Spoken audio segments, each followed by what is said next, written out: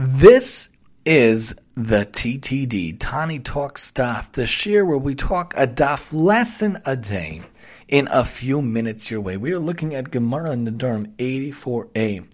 The Gemara talks about how Rav Yosef elaborates how we learned in a Mishnah that Rabbi Eliezer says one does not need to designate even by name Ma'aser Ani of Demai.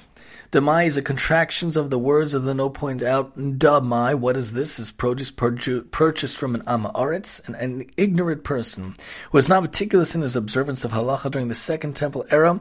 Yochanan Kohen Gadol noted that Amaretz had become lax in regard to tithing, and therefore he decreed that anyone who purchases produce from an Amaretz must tithe it. However, the obligation to tithe Demai is less stringent than that which applies to produce that is definitely untithed. So the idea being talking about things that have the name, such as Maser Ani of Demai. How often in our life do we skirt by not thinking about the fact, the beautiful aspect that we have a name, we have a Jewish name, a Hebrew name that has utmost significance and importance. God willing, I believe we're going to talk about this on a Tani Talks radio episode coming up, where we talk Monday nights at 8:30 p.m. You could listen in on the Sheer Enjoyment Radio app on the Google Play Store or the Apple App Store, or on Naki Radio on the Sheer Enjoyment Radio station.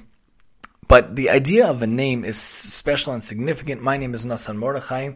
Nassan being the great prophet who is in David HaMelech's era. Mordechai, of course, being the key figure, one of the key figures in the Purim story. But our names also relate to psukim that we have. Ner Hashem neshama Adam chafes kol chad rivat and ma'ahavti Torah secha kol hayim sichasi.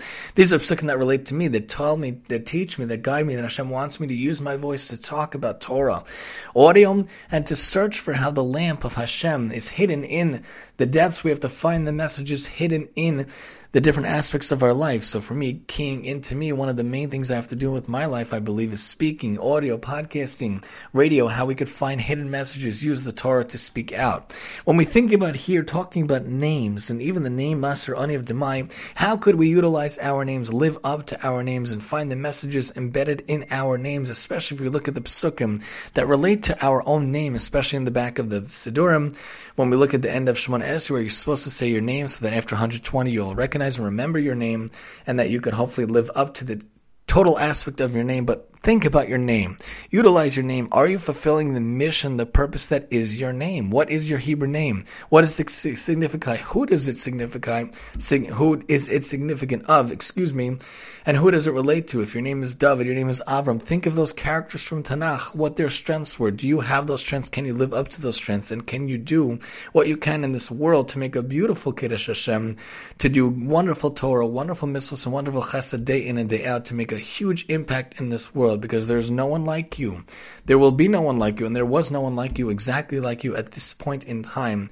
So live up to that name, use that name, and make a huge difference with using your name. Join us next time as we talk Nedarim 85 here on the TTD.